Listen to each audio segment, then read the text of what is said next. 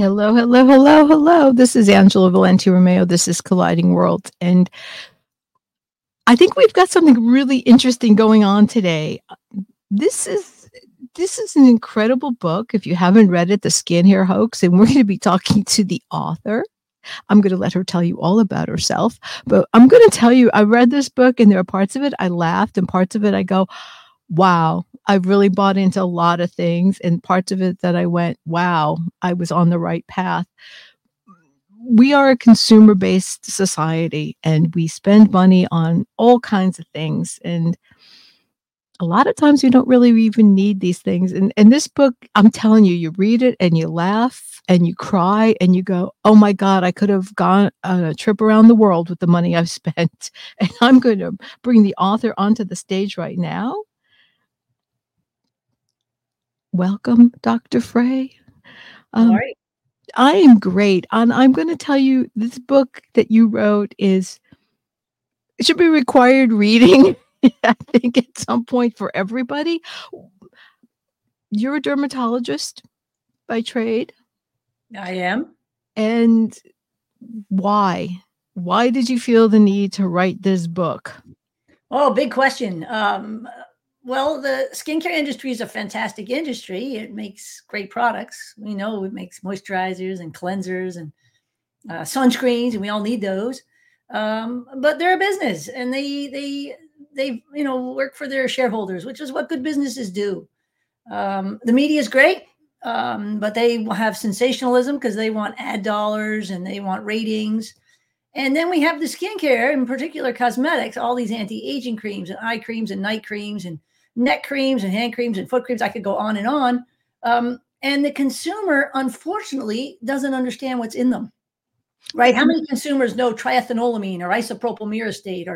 So it's a blind item. It's kind of funny. There used to be a commercial for, I think it was Breyer's ice cream, where they said Breyer's ice cream is like milk cream, whatever, and then they read something else and has all these chemicals, and you sit there like, I can't pronounce it. So it got to the point where I had a trainer who said, if you can't pronounce it, you can't eat it. And something tells me if I can't pronounce it in my skincare line, I probably shouldn't use it. But you're right. I mean, the average person looks at if they even do look at a label, is not going to know.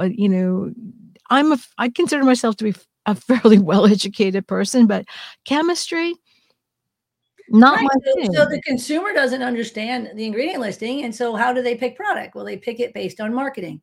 So you have skincare companies advocating for their shareholders and media vying for ads and dollars, selling sensationalism. Nobody's advocating for the consumer for a product that they don't understand, and basing their choices on marketing, right? What your friend tells you, maybe you have a celebrity that you love that's endorsing a product. Marketing's powerful. So I decided to leverage my chemistry knowledge. I was a biochemistry student and did research for 3.5, 4 years. So I have a good knowledge of chemistry and 30 years as a dermatologist. And I leveraged all that and I put it in a book called The SkinCare Hoax. I think what was, to me, was most interesting about the book is, again, as you're reading it, you see yourself. I mean, each and every one of us, probably with rare exceptions, have all fallen into this. I got to have this. I got to have this. I got to have this. It's going to make my life better. And I look at these young girls. I used to go to the gym and I'd watch these young girls. I'd work out for an hour and a half and they'd still be in front of the mirror, putting all this stuff on between what they put on to prep. Because it was like they would wash, they would do this, they would add astringent, they would do a toner, they would do that, then they would add a whatever. Then they would cake on 4 pounds of makeup because somebody told them that looked good. Under a fluorescent light, it does not look good. And out they would go. And then I look at women who are of my age, and like I said, I told you earlier, I'm 65. I look at women my age and we're all like, oh my God, I got a wrinkle. And everybody's going to sleep on their back and get satin pillowcases. And, we're all going to buy the most expensive skin cream because it's going to make us better. And then I look at my mom, and she was, she used oil of Olay. That was it. Ivory soap and oil of Olay. I don't think she owned anything else ever. And she had really, really good skin. I mean, Why do we buy into this hype, and how do we protect ourselves? Mm.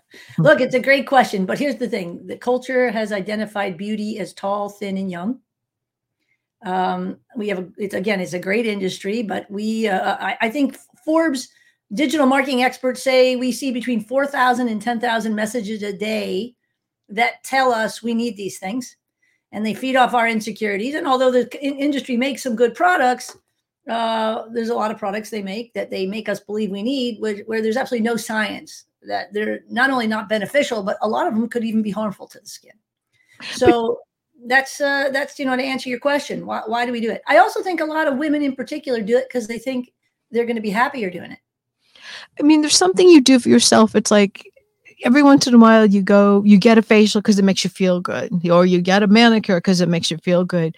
Other, in the book there you point out there's, other than maybe a psychological boost, there's a facial doesn't really do much other than. Well, what's a facial? First of all, what's a facial? A facial is just some arbitrary substance you put on your face. Some people put on rose petals. Some people put on tea bags. There's peach. There's avocados. There's all essential oils. When you say a facial, it's like saying, I like fruit. Well, what fruit do you like? I don't like melons. I like berries. So when people say, I need a facial. A facial is a process. It's some arbitrary substance they put on the face.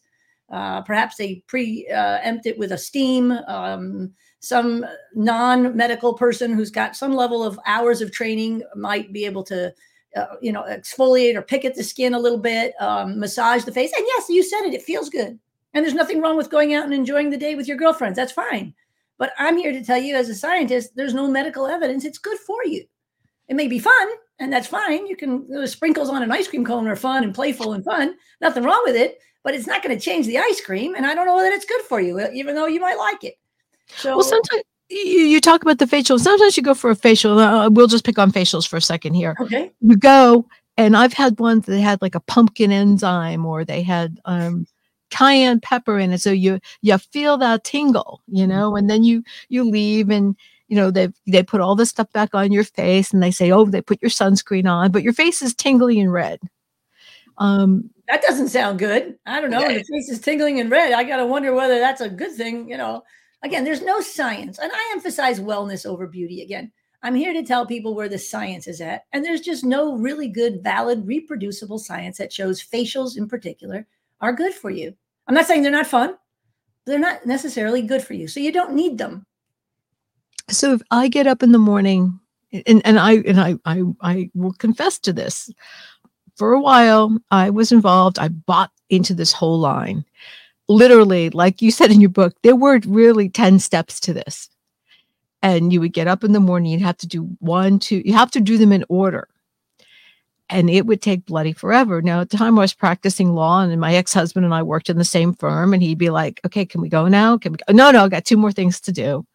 And then it was just, okay, forget it. So then I said, okay, well, what happens if I just use, 3, 4, or 5, and people are like, oh, if you don't use all 10 in the exact order, you get no results.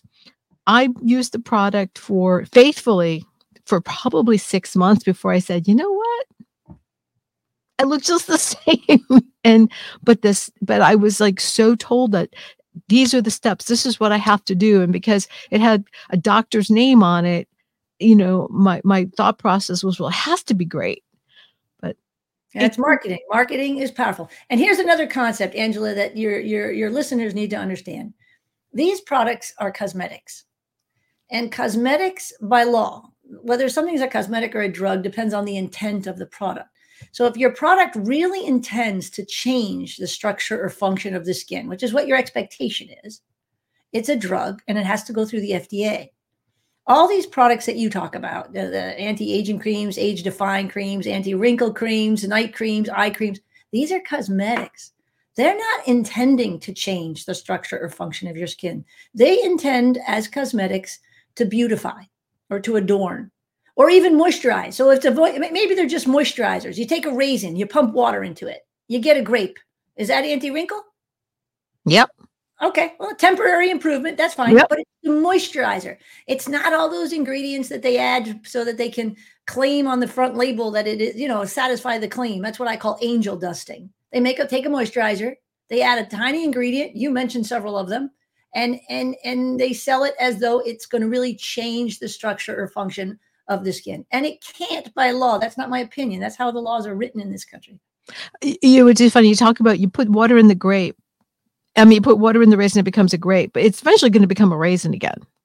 It's only a temporary fix. It's still gonna go back to where it is. And Yes, it's the hydration effect. And any good moisturizer will do that. You don't need to spend extra money. But these companies are smart and they figured out something very important. What they figured out is that the consumer is willing to spend more money if there's more promise. And so they've developed a whole line of goods that has a higher promise because the consumer is willing to pay for it. Now, that doesn't mean they deliver on that promise. Remember, these are cosmetics, but they can get more. And it, again, these are companies that are vying, they want their shareholders to be happy. It's a business.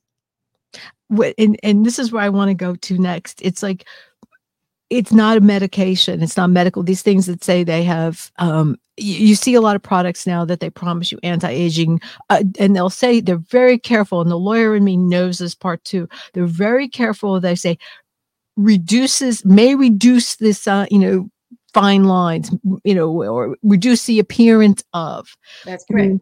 These are words. That's right. That's a cosmetic claim. You can say it makes you look better. It reduces the appearance of fine lines. It can't say gets rid of the fine line because that's a structural change and that's a drug claim. They can't do that.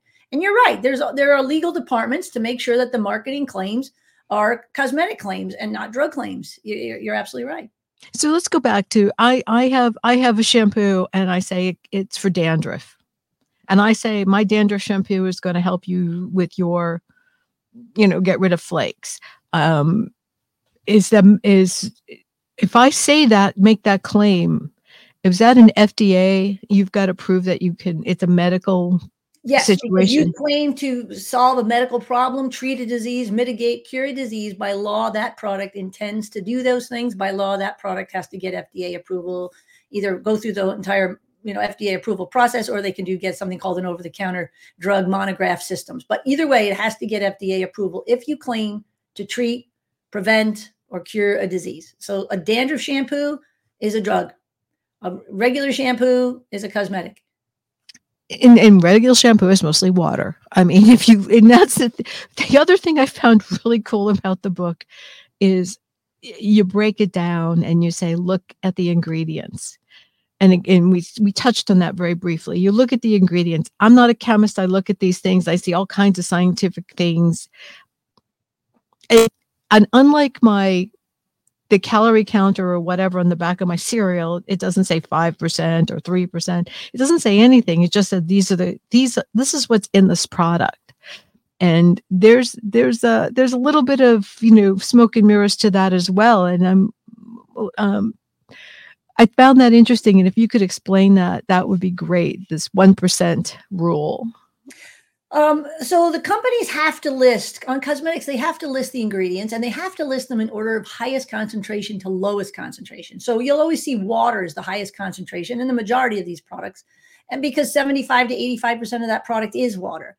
So the next 4 or 5 ingredients will probably constitute 90 to 95% of the product.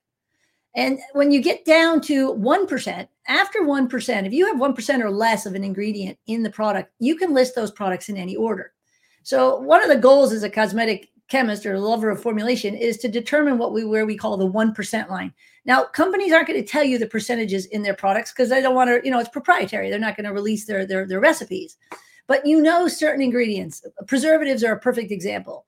Phenoxyethanol is a very popular one. It's almost never used at more than 0.5%. So when you see that, everything after that is definitely less than 1%.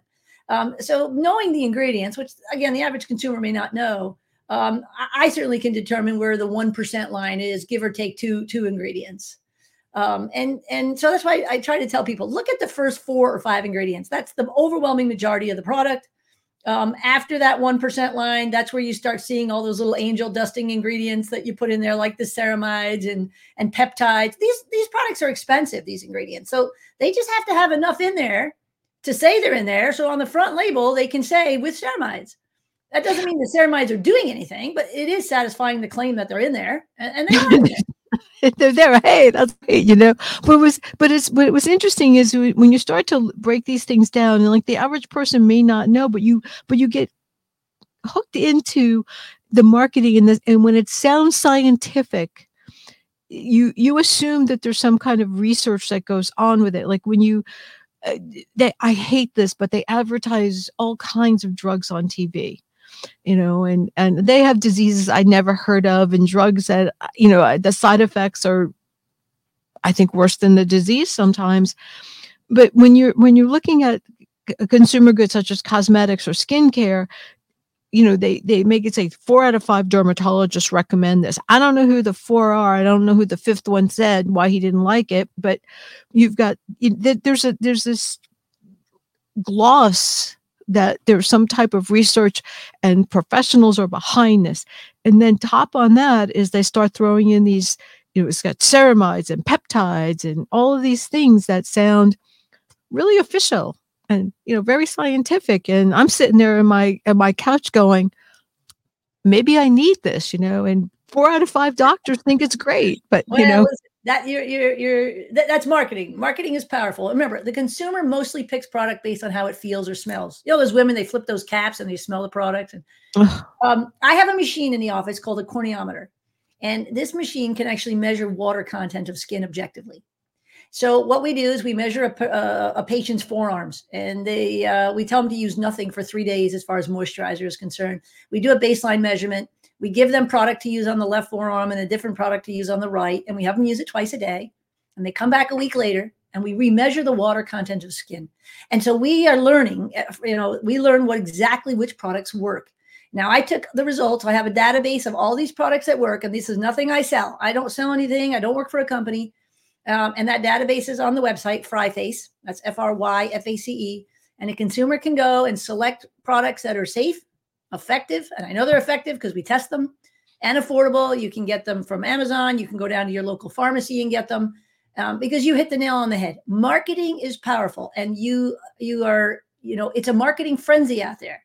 Again, because the consumer doesn't understand the ingredient listing. They don't even know if the product works. Nobody right? Does. But here's the thing with the marketing, as a professional, as a dermatologist, as a doctor, as somebody with a chemical background, a chemistry background, I as a consumer also inundated by infomercials. They're on the TV for a half an hour or an hour. And they take you to the French countryside and they show you the melons and they're taking, the lavender and they're mixing these all things back. These, it's like this ancient secret that nobody knew about and we just rediscovered it. And, I don't know. I mean, you sit there and how do you just judge this? And then why is there nothing to regulate those kinds of claims? But there is. That's marketing. You are describing to a T the marketing that the consumer sees. Look, the cosmetics aren't approved like drugs are approved, but the industry is regulated. It is the responsibility of the manufacturer to sell a safe product. They can't just sell anything. It has to be safe. And it happens to be a very safe industry. I mean, if you compare the car industry, last year alone, there were 40,000 fatalities on the road. Is anybody yelling, take all the cars off the road? Look at the food industry. There were thousands of people hospitalized. Thousands of people died from food poisoning. Probably millions that had food poisoning and just, got over it. But there were deaths from food poisoning. Nobody died of cold cream. Again, the skincare industry is a relatively safe industry because the skin is a great barrier. Not everything just doesn't get through. It's the reason you can swim in an ocean for hours. Nothing goes into you. Nothing comes out of you. Which is why a lot of these companies, they can get away with not a lot of these angel dusting ingredients, vitamin C, vitamin E, retinol, them all. They can't penetrate the 20 layers of dead skin and then get through the rest of the epidermis into the dermis. It's not possible because of the skin is a barrier. So, what you're described with these infomercials and these ads, this is powerful marketing. It's a huge industry. It's probably $500 billion globally. And there's a lot of money to be had. Again, this is a cosmetic that most consumers don't know what's in the bottle. So all they can go by is marketing. That's why I wrote the Skincare Hoax. I love this book. And one of the you just hit on vitamin C, and I used to laugh because they say, "Oh, take vitamin C, vitamin C." Vitamin C is water soluble. Mm-hmm. I mean, it like you take it into your body and you eliminate it almost, almost as quickly as you can. So if I'm putting this stuff on my skin and I'm putting something on top of it, what's it doing? But you also said something that when you try to say this to people, they think you're insane, that the top layer of your skin it's like your nails. When you trim them, they're dead. And your hair. I mean, this is dead. This is. Yes, the very top 20 layers of skin are non-living. They are functional. These are the layers that keep you moist, that keep you hydrated, that keep water from leaving you, that prevent you. They're the barrier. They prevent infection from bacteria and mold and fungus, and protect you from allergens and protect you from ultraviolet light. These are necessary, these layers, which is why I always say there's very little science. Why remove them? There's no science that shows exfoliating and removing them is beneficial. You need these layers. I'll go back. This book was just fascinating in so many ways because it's something that was so basic, but has been so lost in our world. We scrub our skin raw. I mean, it's like, how many times would your mom would tell you to get in there and scrub that dirt off? But then you've got women who use salts and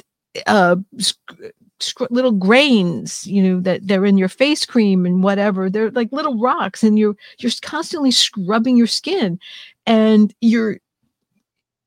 what are you doing? I mean, it's what are you doing? Are you actually going to grow more skin? I mean, if you grow more skin, I think that's called psoriasis, but you're not. What are you doing? I mean, is it stimulating growth? Is it doing anything other than watching your skin get all red and raw and costing you whatever amount of money? You're removing the layers you need. And then again, the catchphrase, you talk about buzzwords, you talk about, buzzwords we see. You mentioned dermatologist recommended. The buzzword of renewal. It's very tough to measure skin renewal. The skin renews all by itself. Within 2 weeks, that very non-living functional layer of skin is renewed, whether you do anything to it at all. The entire top layer of skin, the epidermis, renews every month. There's no science that shows by removing 5 or 6 or 7 surface layers, the actual renewal process is faster. There's no feedback mechanism. But again, this is a buzzword we see on the front panel because, again, the consumer doesn't understand the ingredients. So we have all these buzzwords, and renewal is one, replenish, nourishing, dermatologist tested. I always joke, who is this dermatologist? Like you said, I want to meet him. I want to meet him or her too. It's like, and did they test it? But what were the results of the test? And did they test it on 10 people, 50 people? Maybe the budget allowed 100 people. We don't know the results of the testing. We just know it was dermatologist tested. It sounds good. That dermatologist, the one who tested it, may be the one who's actually selling the product. We don't even know that. There are a lot of plastic surgeons and dermatologists that do have their own skincare lines. Some of it are acne. Some of them are just age prevention. Some of it's just whatever.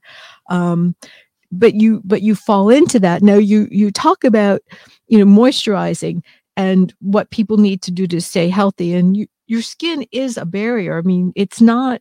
We cover it up with sweaters and whatnot, but really, this your skin is protecting everything that's inside of you. I mean, your bones are protecting your organs, and your skin's protecting all of that. And it's not something we think about. We treat our stomach. Oh, we've got an ulcer or we got a tummy ache. We treat that. We look at our skin as almost, I don't know, it's just there, and how do you take care of it? I mean, this is the first line of defense for so many things. Yes, and it's not the sexy answer, Angela, but your skin, you said it, is an organ. And the health of the skin is going to parallel a healthy lifestyle and a healthy body. And it's not the sexy answer, but this is the answer. You want a healthy body, i.e., you want a healthy skin, live a healthy lifestyle, get a healthy diet, get good nights of sleep, exercise. None of those things comes in a tube or a bottle or a syringe. You want good, healthy skin. When the skin is dry, moisturize. And you'll know it's dry because you'll see flakes and scales. Skin will function optimal when it's hydrated. So if you see flakes and scales, hydrate it. Use a well-formulated moisturizer. And then the one skincare product which we can discuss on a whole nother episode if you wanted, because there's so much data that really prevents, you want to use the word anti-aging, is sunscreen. Apply sunscreen. Any woman over 40 who looks in the mirror at herself in the bathroom will see a huge difference in her skin, on her chest and her face, compared to unexposed areas. And I'll tell you something, the skin is the same age. The overwhelming majority of wrinkling and pigmentation and coarse skin and rough texture and tone is from the sun. So remove yourself from that exposure and use sunscreen. That's how you have healthy skin. Again, it's not the quick fix. It's not the sexy answer. It doesn't involve lasers. It doesn't involve injections. But that's the answer. It's funny, when I moved to the desert, I lived up in the Bay Area in California. When I lived in New York, it was a whole different ballgame. But in California, I moved to the desert, Palm Springs.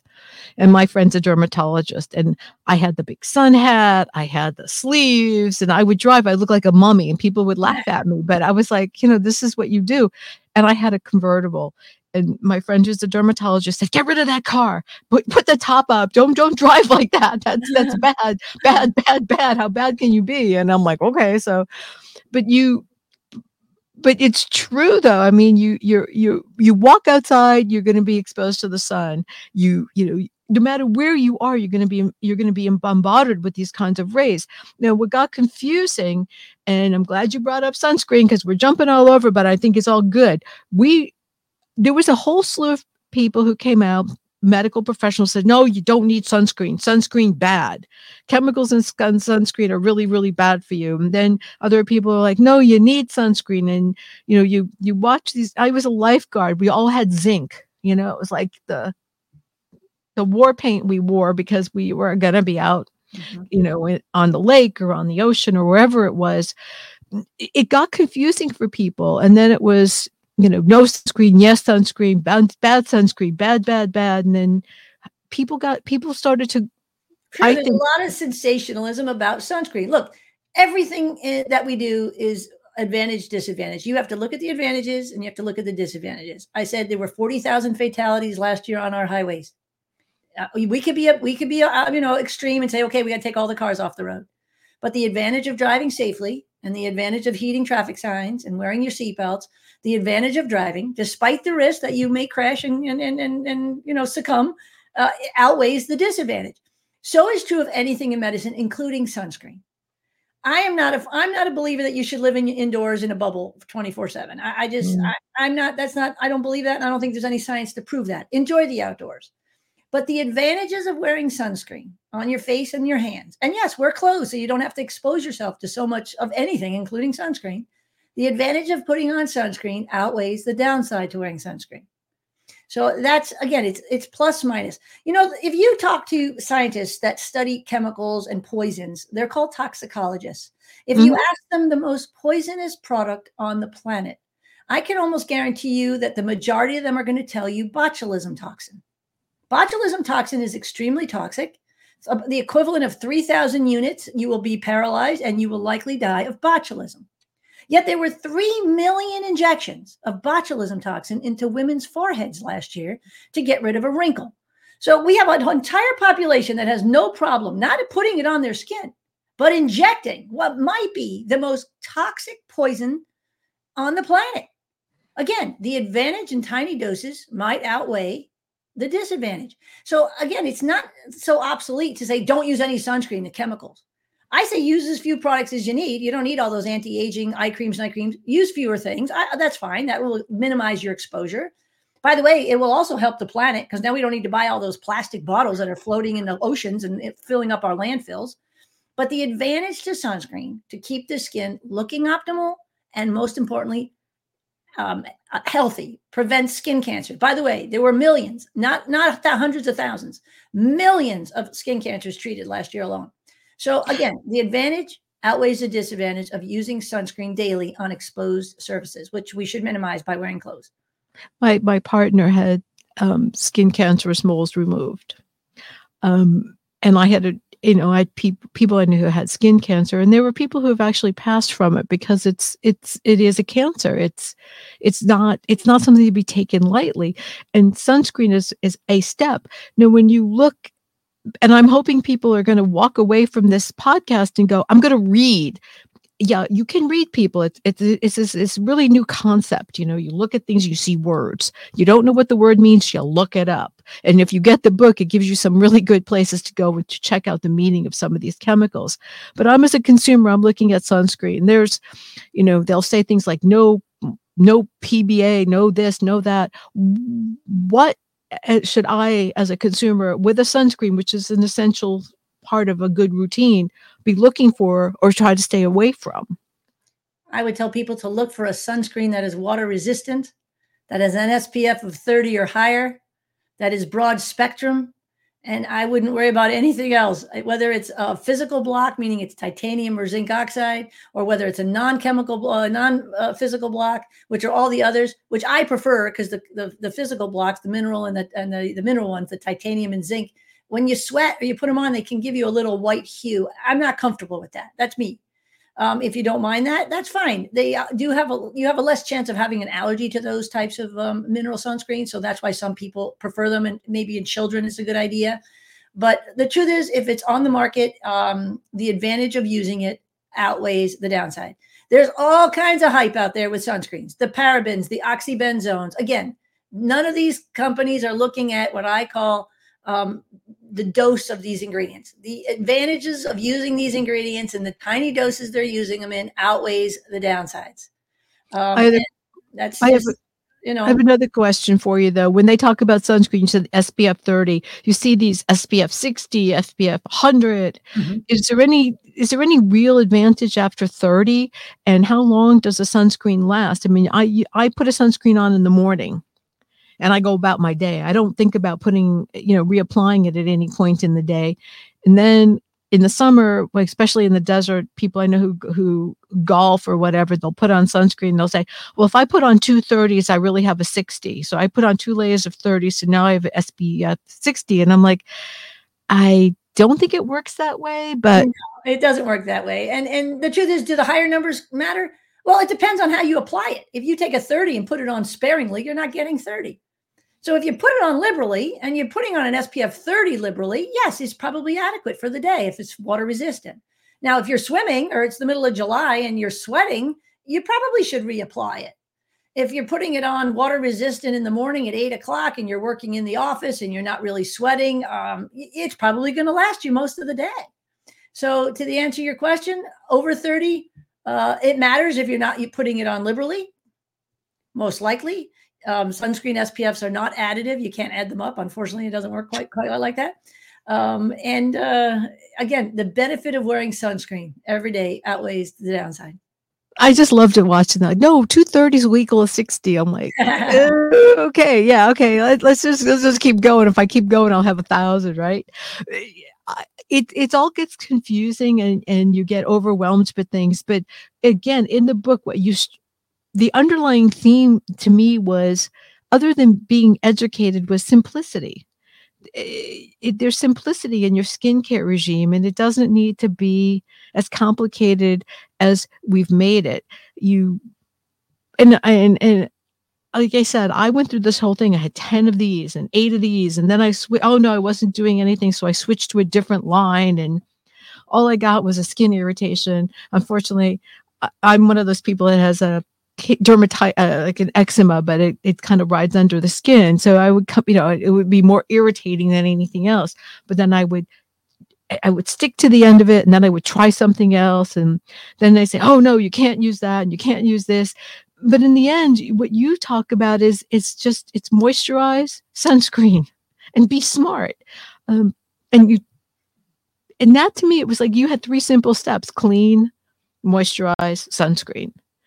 And that to me was just, wait a minute, that's unheard of. You should be telling me I need this, this, this, this, this. I need a serum, I need a toner, I need this, and I have to have a cleanser for my face and a cleanser for my feet, and they're not the same, and don't mix them up. So when you get up in the morning and you're going to go through your skincare to start your day, what do you do? I try to, again, live a healthy lifestyle. The first thing I do, I throw my feet over my bed and I get dressed and I go for a run. I'm a runner. I run my 5 miles with a great group of people every morning. I try to eat nutritious. I get good nights of sleep. I've already taken, 3 steps to having good skin, and I haven't put anything on my skin. Look, we have time, energy, and money. You got to pick and choose how you're going to spend it. I do put sunscreen on. I get home, I shower up. I put my sunscreen on every day. If my skin is dry, as I said, I will moisturize twice a day. That's my routine. You have time, energy, and money, and you just don't need all those other things. You could put a lot of time into building relationships and money into doing the same. And there's no science that shows all those 5, 7, 8, 10 step cosmetic processes are good for you. It's marketing, Angela. It's a business, and have fun with it. I mean, I have no problem with people who enjoy it. That's fine, but don't expect it to make your skin healthier. And so I get up in the morning and I work out. I'm up between 4 and 5 because I want to get my workout in, and we sometimes go for long bike rides. John's a cyclist, and we'll go whatever. He's a much better cyclist than he did the Tour de France thing. I'm like, no, that's not going to happen for me. But it's just so hard. So you recommend, and you talk about soaps. In our house, we're always fighting over soap because what I want and what he wants are two different things. And again, it's like, is there a big difference in something as basic as a soap? I mean, when I was a kid, you grew up with Ivory soap. Everybody was Ivory soap baby. And then you get to a certain age and they tell you, no, you don't need that. And you need, whatever. And glycerin soap. That was a big thing when I was in college. The glycerin soaps. It was like they were kind of marketed as being organic and they were better and whatever. But let's start with the basics. Let's start with a soap. I mean, most people are gonna pick up a bar of soap or some kind of cleaning product to clean their skin. What should they be looking for? Well, we can have a whole conversation about that. I mean, shy of hand washing, right? We do know that hand washing around food preparation and using the facilities, we know hand washing with a cleanser has probably done more for world health than any discovery of any drug on the market on the market. But aside from that, the whole premise of cleansing the skin, there's no science that shows it's even necessary. There are tribes in Africa, there are cultures around the world. They never use soap. They never bathe. And their skin is as healthy as anyone else's. Some might even argue their skin is healthier because they don't disrupt all that bacteria, the microbiome, as we call on the surface of the skin. So, I mean, not to give you a lecture in soap, but soap, classic harsh soap is a salt, a combination of a harsh base like lye and an animal fat. Ivory soap is a true soap. It's harsh. Its pH is high, like 9, 10. It's hard on the skin. So the industry came up with what we call synthetic soap, synthetic detergents. That's where you came up with Dove and some of more of the milder ones. And we have soap-free cleansers, which means they don't have that actual salt of a base and an animal fat in it. So these are synthetic. They're much milder on the skin. And Angela, it's cultural. It's cultural. We're taught when we're young to bathe and wash our face because that's what nice people do. But that doesn't necessarily mean it's good for you. There are conditions, patients with eczema. Some of them do very well when they cleanse, and some do very poorly. So again, it's a cultural thing. Most people do like to use some sort of cleanser because they want to keep their friends and they don't want to smell. But again, this is cultural. There's no proven health benefit to for example, washing your face every day with a cleanser. There's no proven health benefit whatsoever for the majority of people with healthy skin. I'm not talking about people with acne or other inflammatory skin conditions. People with healthy skin. Which is a majority of people probably fit into that category. I hope so. Yeah. I think it's funny. When I was a kid, there was a soap. I don't know if you remember. It was called Lava. Mm-hmm.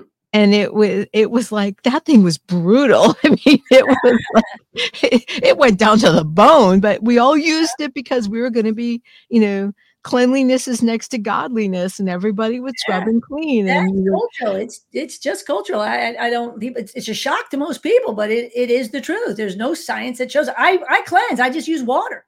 I don't use a cleanser on my face. I don't need one. I wash with water. I wipe it off with the towel. I'm done. And I have water-based makeup, so it washes off. Now, if you have oily-based makeup or really a lot of sunscreen because you applied it late in the day, you probably should use a cleanser, or you're going to soil your pillowcase and you're going to do a lot of laundry. But that's a separate issue. That's not a health issue. That's a practical issue. So again, it's another industry. If you ask older women, older men, ask anybody over 80 years of age what they used for shampoo when they were kids. Like you said, they'll all tell you the same thing: some oil or some soap, bar of soap. Shampoo as it exists today wasn't even a household staple until the late 50s, early 60s. I don't know if you remember Prel or Breck. Prel with the pearl. Yeah, that's right. The J&J, it made a baby shampoo. I think it was in the mid to late 50s. Those were the first shampoos that really hit the market in this country. Before that, nobody had shampoo. So all of a sudden, someone came up with this brilliant idea. We're going to use a cleanser for our hair. Yeah, it makes your hair more manageable. That's fine. But again, that's a cultural cosmetic thing. It's not a health thing. I remember when I first started practicing law, because I was grew up with, you got to wash your hair every day. That's what you did. You washed your hair every day. I had a secretary who was an older woman at the time who used to wash her hair once a week. Every Saturday, she'd go to the hairdresser and they would, wash and restyle her hair. And every night she would wrap it in, I don't know, something, toilet paper or whatever to keep the style. But she only washed it once a week. And I was like, I couldn't imagine it. Just the thought of it would just make me go, oh my God. I mean, how horrible could that be? And that was a generational thing. You didn't do that. And but it's funny how you, to your point, the marketing programmed a lot of us to do things. And now it's like, no, you don't need to wash your hair every day. No, you don't need to do this. No, you don't need to do that. And even commercials for toothpaste, they show toothpaste, they cover the whole brush with it. You don't need that much. It's just, you don't need it. But we have been conditioned through marketing that we need to use a cleanser, we need to use this soap, we need to wash our skin, we need to scrub our skin, we need to do all of these things. And as you point out in the book, it's really not that necessary. I mean, if you like how you said, if you're working out in a coal mine, or or out in the field someplace where then that's a whole different ball game than somebody who works in an office or whatever. You're not getting that dirty. So it's, how do you break that cycle? I mean, other than reading your book, which I'm telling you, read the damn book, people, because it will change how you look at not just the stuff on your bathroom, but how you're spending your money. And one of the other interesting things that the doctor does is she breaks things down not by the ounce, but you're paying by the pound. And you wouldn't pay for truffles that amount of money for some of these products. It's definitely an eye-opening event. How do you go about, like, a younger child? How do you break this cycle with them, and how do you convince them that simple is better? My goal again, Angela, is to educate. I don't want to sit here and tell people what to do and how to spend their money. I'm a doctor. I can tell you, I know a little bit about the skin. I know a lot about chemistry, and I know the research. A lot of what people are meant to, the ads they see and what they're meant to believe that they need is marketing. When you look at the science, it just doesn't, certainly with the cosmetics, there's no science that proves you need all these things. I emphasize wellness. We have a whole marketing advertising campaign of beauty that's trying to feed off our insecurities. But again, they're businesses. They're trying to get sales. I get it. It's about profits. And again, my goal is to ask the consumer, be open-minded, educate yourself. It was very interesting when I was talking to some psychologists who have been studying for years why women in particular buy all these anti-aging and age-defying products. And they believe that women who do it, they believe that if they look younger or they look prettier, they're going to be happier. And when you look at the science, that's just not the case. The one variable that actually determines happiness has nothing to do with how you look. It actually has to do with your interpersonal relationships. Happy people have really good interpersonal relationships, including the relationship they have with themselves. So we all have a finite amount of time, energy, and money. I had a patient who was spending 55 minutes a day putting on her face every day. And yet she complained to me she didn't have time. I just found an hour of waking time for her. She was spending $300 an ounce. Now, an ounce is about a shot glass. $300 an ounce, do the math. That's about $4,800 a pound. I mean, like you said, I can't think of any perishable I'd even consider spending $4,800 a pound on, yet alone a cosmetic, which is not intending to really change anything. It can't by law. So you have limited time, energy, and money. And I just want consumers to realize, take your time, energy, and money and put it towards things that are going to truly make you happy. Not buying products that are going to do very little because they can't by design, or make you happier because happiness isn't gotten from one less wrinkle. It's gotten from a better relationship with a loved one. And again, to face the world, don't face the mirror so much. This is what all these ads are telling us to do. They want us to face the mirror, and I'm saying face the world instead. And so the conclusion is you wind up doing much less than you think you need, because again, you just don't need all those products. Well, You're putting your time, energy, and money into something better. but you also hit something else. You're being bombarded with images as a male, female, it doesn't matter. You're being bombarded with images of what is an ideal of beauty, what is an ideal of, what's attractive. And, if you buy this soap, you're going to be more attractive. If you use this skin cream, you're going to look 20 years younger. I mean, if I used every face cream that told me how 20 years younger, I should be 5, but I'm not. But remember, those images are gotten by a team of people. You have makeup artists and stylists, and you have photoshoppers and graphic designers. The people in those images don't even look like themselves by the time they're done. No, right? They don't. They don't. It's marketing. Again, this is why I'm just trying to educate. This is not realistic. This is sales. This isn't about science. It's about sales. And if the consumer is mindful of this, I think they would ultimately wind up using fewer products. I think when you start to look at your time, and you hit the nail on the head. You get up in the morning, your feet hit the ground, and you do something. I get up not every morning, because some mornings I just go, I don't feel like it, and I pull the covers over my head. I get up and I'll work out. Maybe I'll do a run, maybe I'll do a bike ride, but I'll work out. I worked as a personal trainer for a while, and half the time was just motivating these people to come. And I do remember I had a couple of clients that I had to explain to them they don't need to do full makeup to go work out. It's not really necessary. Nobody really cares. But there's more to it than all of these things. We're bombarded with television, magazines, all kinds of things about this is going to make you look better. This is the magic potion. When in reality, it's really not. Again, what I thought was really cool about the book was that you took each one of these things. You took soap, you took cleanser, you took serums, you broke it all down, and you said, here's what's in it. Okay, is it really going to do anything? And you're putting things on top of your skin. They're not penetrating. They're not all those cute little pictures that show, it's going to seep down all these layers. It's not happening. It's not. But I think people know that, Angela. I don't think I tell people anything they don't already know. Look, skincare experts are dermatologists. And when you survey dermatologists, there's not any one product that everybody's using. If there was a single product that could really do a significant difference in aging. Look, we don't even know what causes aging, yet alone, know how to cure it. Science hasn't found out a single ingredient or a single product that can reverse the hands of time. We don't even know what causes aging. So if you survey dermatologists, there's not any one product or one ingredient that they're all using. Now, if these skincare experts aren't using the product, that should tell people something. I agree. But I think what you do is a hit on the head is we may know it. And I told you before we started, I said, in my head, intellectually, I knew all of these things, but emotionally, I was hook, line, and sinker into the whole thing. Yeah, we're brainwashed. Think of all the images during COVID. We're all staring at our screens, at our phones, at our computers.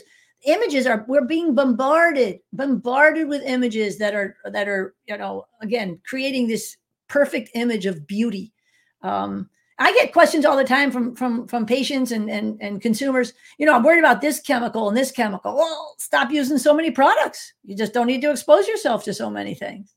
You bring it down to the basic, and it's the same thing with food. What your skin is an organ. It's a living organism that is protecting you, and it's only going to respond to how you take care of it. And that's an internal thing as well as an external thing. And, if you're going to eat Twinkies for your whole life, and I love Twinkies, you're going to have a problem, and if it's I you know, it's the same deal. It's like what you do every day is what's going to benefit you. Um, and it takes a while for people to do that. When you look at that and you say basic, it is how much processing have you, how much chemical can you put in your body and think you're going to be healthy. And it's the same thing. I'm just going to keep applying stuff to my skin and expect it to be wonderful. It's not like that. The book to me, really, in all honesty, I enjoyed reading the book, and I laughed, and I agreed with you on so many of these things.